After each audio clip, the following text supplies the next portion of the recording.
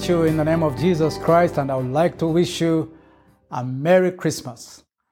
Today we want to visit the scripture in Isaiah chapter 9, verse 6 and 7. The Bible says this: "For unto us a child is born, unto us a son is given, and the government will be upon his shoulder, and his name will be called Wonderful Counselor, Mighty God, Everlasting Father, the Prince of Peace.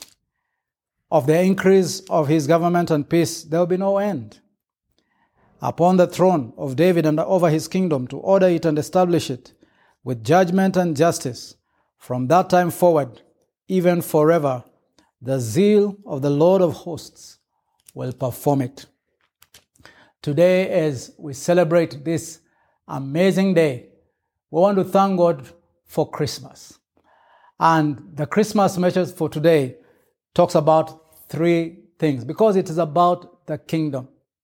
So number one, we are going to talk about a kingdom established, a kingdom authorized, and thirdly, a kingdom destined. As we talk about a kingdom established, we hear the words from this passage: "For unto us a child is born, and a son is given." The kingdom of God that Jesus had come to bring in his birth and in his life, and later in his death and resurrection, was a kingdom that was established and was going to be established in him. And no wonder many came from many places. The angels were excited. The shepherds got to hear about the information. The wise men came from the east to worship and to celebrate the King who was born. And indeed, the Lord Jesus Christ was born for one very important reason: to come and establish the kingdom of God. No wonder the Bible says, "Seek ye first the kingdom of God and his righteousness, and all these other things shall be added unto you." And so, apart from the festivities, apart from going to church, apart from the messages that will be around, it is important at the core of everything to remember that Jesus Christ came to establish the kingdom of God. So, for unto us a child is born. So Jesus had to become a human being.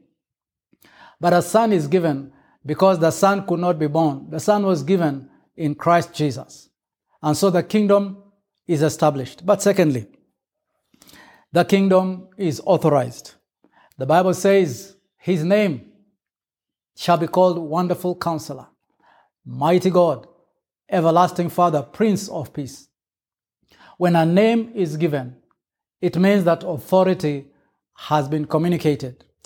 And so Jesus Christ brings a kingdom that is authorized on those four platforms. Number one, he is the Wonderful Counselor, so he brings truth. He is the Mighty God, so he brings power.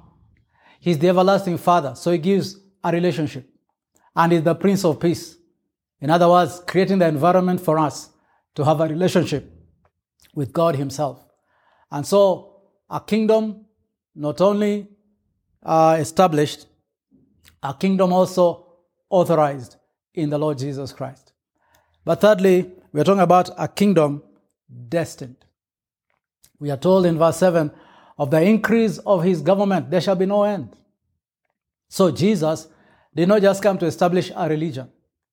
He did not come to establish a church.